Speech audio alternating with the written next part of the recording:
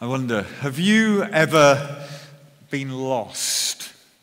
And I mean really lost. If you have, you'll know that being lost is one of the most terrifying things that could ever happen to anyone. You don't know your way back to home or security. You can't recognize the landmarks around you. You feel the terror of being completely alone and helpless. And being lost isn't just confined to geographic places that you can't identify. It also describes how many people feel on the inside. They sense being alone and separated from others, even when they're in a crowd. They sense that they can't find their way home, wherever home may be.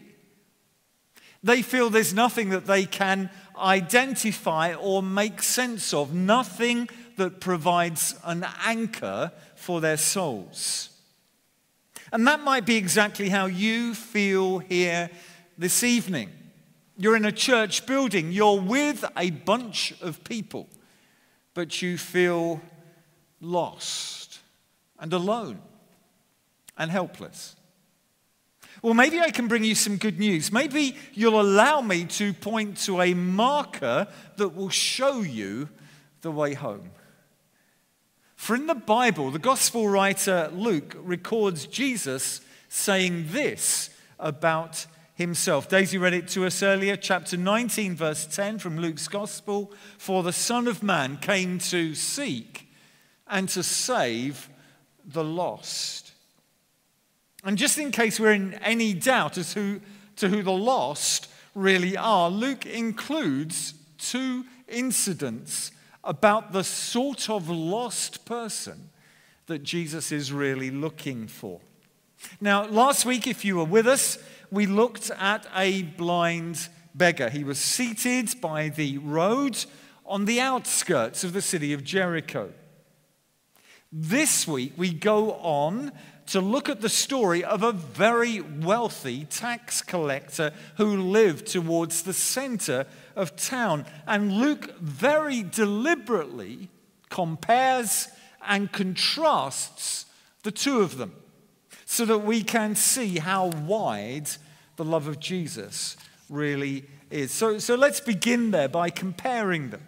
You see, they had this in common. They were both outcasts. They were both outcasts. You see, the blind beggar clearly was an outcast from society. He'd been reduced to begging by the road, and he was considered to be receiving what he deserved in his blindness. It was the way society at the time operated. You're blind, you must have done something wrong, or your parents must have done something wrong. He was an outcast. And Zacchaeus was also an outcast in society. Now, remember that this story all took place in Jericho. Jericho was one of the most prosperous cities in the whole of Israel. Not only was it at the heart of a vast trade network connecting Egypt to the south and Damascus to the north and Jerusalem to the southwest and Caesarea to the northwest, it was also famous for a commodity, balsam, which was one of the most precious commodities of its day. So as a town, it yielded high tax returns, and tax collectors would be very rich men from the income that could be extracted. But Zacchaeus was more than a tax collector.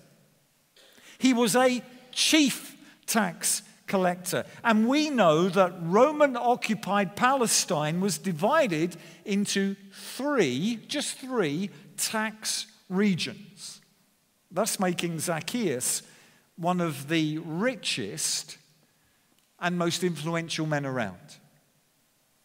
But being a tax collector also had its drawbacks, as it meant collecting taxes for the occupying Roman army, using Roman military muscle when necessary, and being regarded by your fellow Jews as a collaborator. Furthermore, as the tax collectors' income was dependent on how much they could extort beyond the basic that was required by the Roman authorities, they were also regarded as cheats and sinners and compromisers by their religious community. So in Zacchaeus, we discover also another outcast who, for all his money, couldn't find acceptance with God or acceptance in his own community. And maybe there are some here who feel like outcasts. For whatever reason, you feel on the fringe of things. You just don't feel as if you fit in. Just like Zacchaeus. But then we notice Luke does some contrasts as well. I want us to notice that the blind beggar had some knowledge of Jesus. The blind beggar had some knowledge of Jesus. You see, when he was told that Jesus of Nazareth was passing by, he immediately called out, "Jesus, son of David, have mercy on me." Now, he'd obviously heard about Jesus, who he was, and what he could do. That is obvious from the way that he cried out. But this is contrasted with Zacchaeus. Zacchaeus had little knowledge of Jesus, it would seem, because we're told that he wanted to see who Jesus was. And so he joined the crowd to see this famous prophet. And just let me say in passing that you might be here this evening with an excellent knowledge of what the Bible teaches about Jesus. You may have been brought up in a Christian home. You may have excelled in religious education. But the point is this: you know you're still lost. You are still ignorant of the genuine Jesus. Or you may be new to who Jesus really is. You've got no background knowledge about him. Your parents never taught you who he was. Maybe even your background is that of another religion. But as this story shows us, that's no bar to Jesus finding you. Let's move back to comparing them. Luke does this deliberately. We notice that they both couldn't see. They both couldn't see. You see, certainly, obviously, for the beggar, the problem was his physical blindness. He really couldn't see. But for Zacchaeus, the problem actually was his height. He couldn't see Jesus because of the crowd. He was a short man, which in Jewish understanding meant that he was probably under 5 foot tall. He was a small man. He couldn't see Jesus. And can I just say in passing, spiritual blindness, not being able to see Jesus, is something that affects each one of us. It doesn't matter where we're coming from. We're all born blind to the glories of Jesus. Paul puts it like this in 2 Corinthians 4, verse 4. The God of this age has blinded the minds of unbelievers so that they cannot see the light of the gospel that displays the glory of Christ, who is the image of God. You see, you may be here and you're going, well, why do these folks get so excited about Jesus? And that would just say to me, scream to me, you can't see. You can't see him. You say, but I can. You know? No, you can't. Because if you could see Jesus for who he really is, there would be no question like that. There would be no contest in your heart. He would be a delight to know and love and follow with all your heart. But you don't get it. You don't see it. Just like the blind man, just like Zacchaeus. But then Luke again goes on to make a contrast between the two of them. He points out that the blind beggar sought Jesus out. The blind beggar sought Jesus out. We read this in verses 37 to 39 of chapter 18. They told him, Jesus of Nazareth is passing by. So what does he do? He called out, Jesus, son of David, have mercy on me. Those who led the way rebuked him and told him to be quiet. But he shouted all the more, Son of David, have mercy on me. The blind beggar sought Jesus out. But Jesus sought out Zacchaeus. Jesus sought out Zacchaeus. You see, Luke tells us that Jesus was just passing through Jericho. In fact, since chapter 9, verse 51, Jesus, we've been told, has been traveling to Jerusalem, where he knew that he had an appointment at the cross, at Calvary. But on this journey, there are other appointments that Jesus had to keep. And one such appointment was with Zacchaeus, though Zacchaeus knew nothing about it. You see, to some onlookers, Jesus' journey through Jericho may have looked like an aimless amble. But in reality, it was a deliberate search. For Jesus was seeking out a particular individual. And when Jesus looked up at Zacchaeus in the tree, it wasn't a coincidence. It was the end of a purposeful search. And when God works in the saving of a soul, it's not that someone goes out hunting for Jesus, it's that Jesus goes out seeking for them. When folks here became Christians, and there are many Christians here in this congregation this evening, it was the same for them. God sought them out and called them to himself. You see, without divine intervention, we'd still be lost today, but the hound of heaven pursued us down life's alleys. He sought us. He found us in our lostness. And it may be that God is seeking someone out this evening. Maybe it's just curiosity or habit that's brought you here, but you're beginning to hear Jesus speaking directly to you, calling you out. And perhaps he has an appointment with you this evening. But as well as there being a deliberate search by Jesus, he also displayed detailed knowledge. He knew when, where, and who would be up that tree. What a shock for Zacchaeus to suddenly get called by name. He thought he had anonymity, but Jesus said, Zacchaeus, come down. And friends, the staggering truth is we're known by God.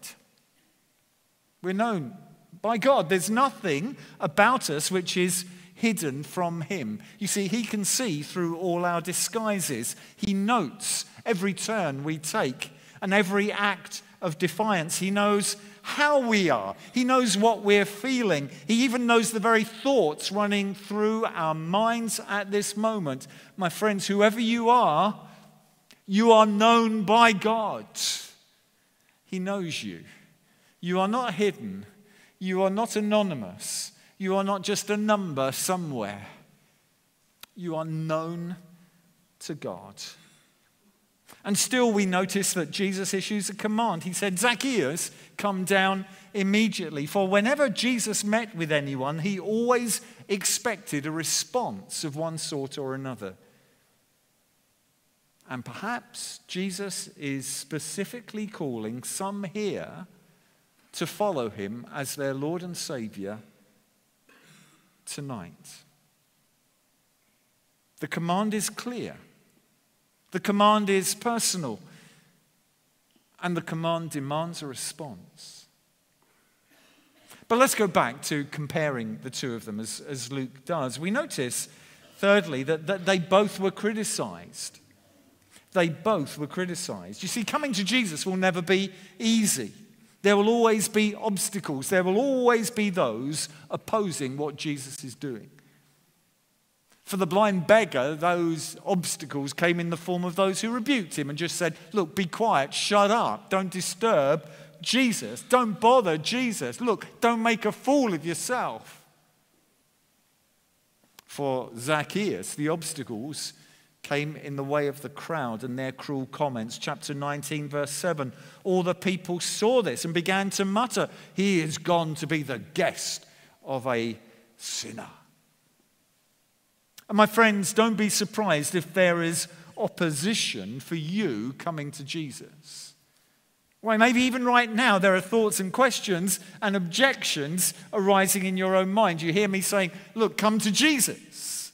And you're going, oh, and suddenly the obstacles and the objections are rising up in your mind and you're counting the cost. And maybe this is something that will upset your parents, or maybe this is something that will impact your standing with your friends and your mates and your loved ones, or maybe this is something that will cause you to reevaluate all that you've ever believed to be true.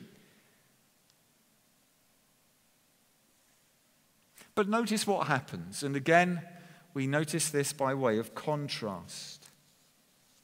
The blind beggar receives his sight. The blind beggar receives his sight. There in verses 41 to 43, chapter 18. What do you want me to do for you? Lord, I want to see, he replied. Jesus said to him, receive your sight. Your faith has healed you. Immediately he received his sight and followed Jesus, praising God. It was pretty obvious and clear. But then with Zacchaeus receives acceptance. Zacchaeus receives acceptance. He discovers acceptance by God. You see, once he was alienated from God by his sin, now Jesus declares him to be saved. His separation from God is now over. He's been rescued by grace. But more than that, he also discovers acceptance into a new community. Whereas he was an outcast from the community of national Israel, Zacchaeus now discovers entry into the community of all God's true children. Verse 9, Jesus said to him, today salvation has come to this house, because this man too is a son of Abraham. You see, the glory of being saved by Jesus is that we're incorporated into a new family. The outsider, the outcast, can now experience the oneness that there is worldwide in Jesus Christ.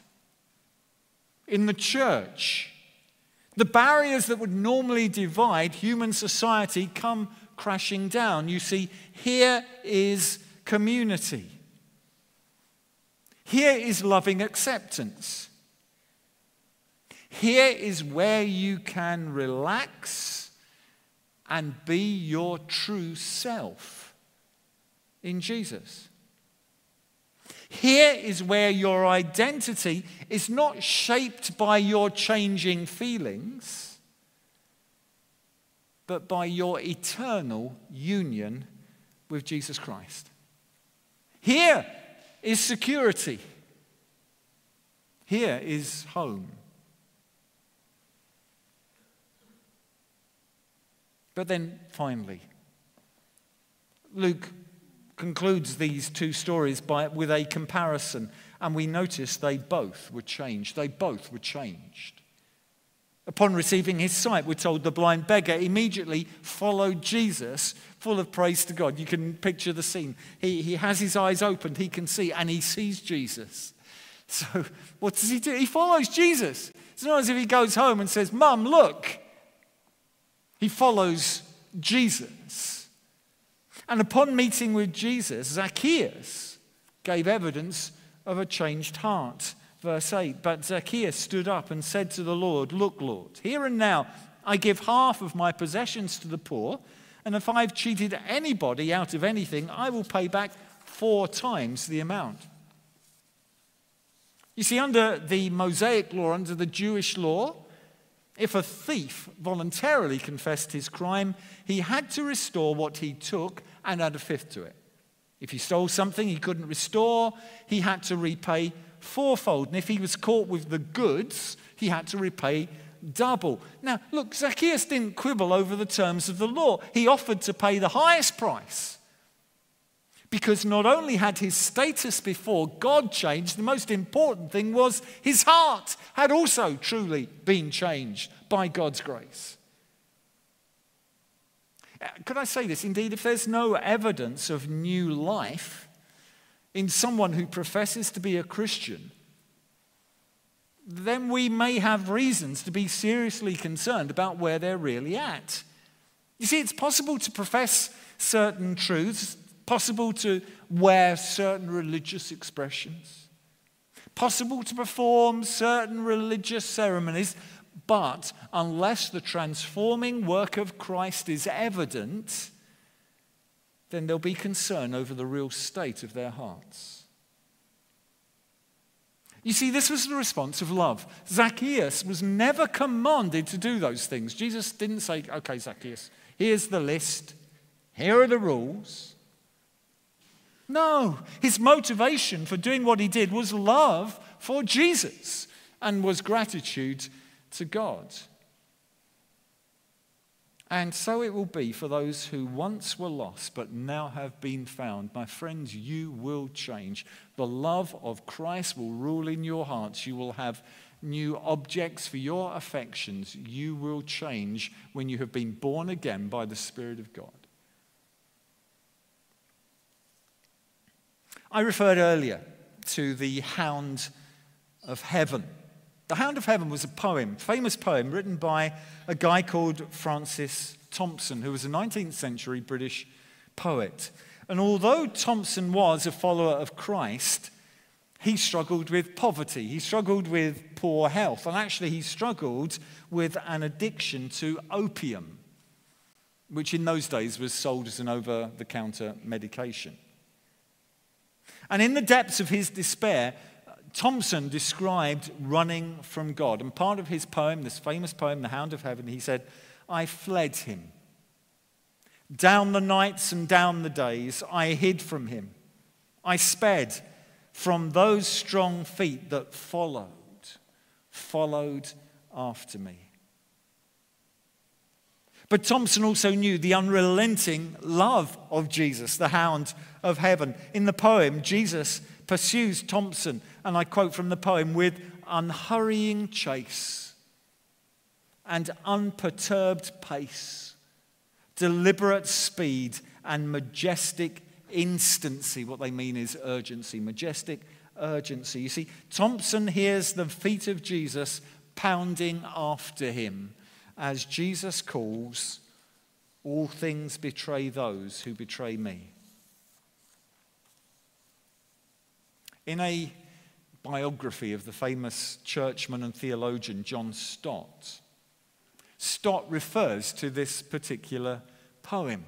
According to Stott, he owes his faith in Christ not to his parents, not to his teachers, or even to his own decision, but to Jesus, the Hound of Heaven. Stott wrote this: my faith is due to Jesus Christ himself, who pursued me relentlessly, even when I was running away from him, in order to go my own way. And if it were not for the gracious pursuit of the Hound of Heaven, I would today be on the scrap heap of wasted and discarded lives. Friends, I don't know where you're at. I don't know if you've been saved by God's grace. I don't know if you're a Christian, you've been born again. If you haven't, could I tell you, I believe something is happening to you that happened to us. The Hound of Heaven has been pursuing. He pursued us. He found us. All the turns that we went through, he pursued us. He found us. He called us. And he is doing the same for you even this evening. And it may be this very evening that the Lord Jesus Christ is coming to you and calling you by name. And he is saying, follow me. You who feel lost and detached and separated and alienated from God and for others, the Lord Jesus Christ in his love and mercy pursues you down the alleys of life and calls you to himself. As I said, I don't know you. I don't know where you're coming from. I don't know what your background is this, but I know there is a Savior who died on the cross, who took upon himself the sin of failures like us so that we could be forgiven, so that we could know peace. The Hound of Heaven pursued so many of us here, and the Hound of Heaven is still pursuing men and women even this evening. Let's pray. Father, we do indeed want to thank you for the fact that the Son of Man, the Lord Jesus Christ, came to seek and to save that which was lost. And we thank you that's been true for so many of us here in this congregation this evening. We once were lost. We went our own way. But Lord Jesus Christ, you knew us and you pursued us and you found us. And there came a moment in our lives where we confessed you as Lord and we repented of our sins and we put our hope and our trust in you. We had nothing else to rely upon. Lord, everything else had failed us. All the things we'd looked to, they were empty. Lord, all the gods we pursued were false and fake. But we thank you that you kept following and called us. And Father, we do pray for those here this evening who are still lost, but who can hear your footprints behind them. May they hear your voice, and may even this evening they respond with all that they have. And we ask it in your name and for their good and for your glory. Amen. In a moment or two, we're going to sing Grace So Marvelous. But look, I want to tell you this at the end of the service because we're going to go on to have a time of communion. If you want to think more about these things, I've been very specific. I've been more direct than I would normally be in the course of preaching. But I just do believe that under God there are those here who are being sought out by him. If you'd like to talk to me, I'm going to be down here at the end of the service. We've got booklets called 2 Ways to Live. They'll help you. We have got copies of Mark's Gospel.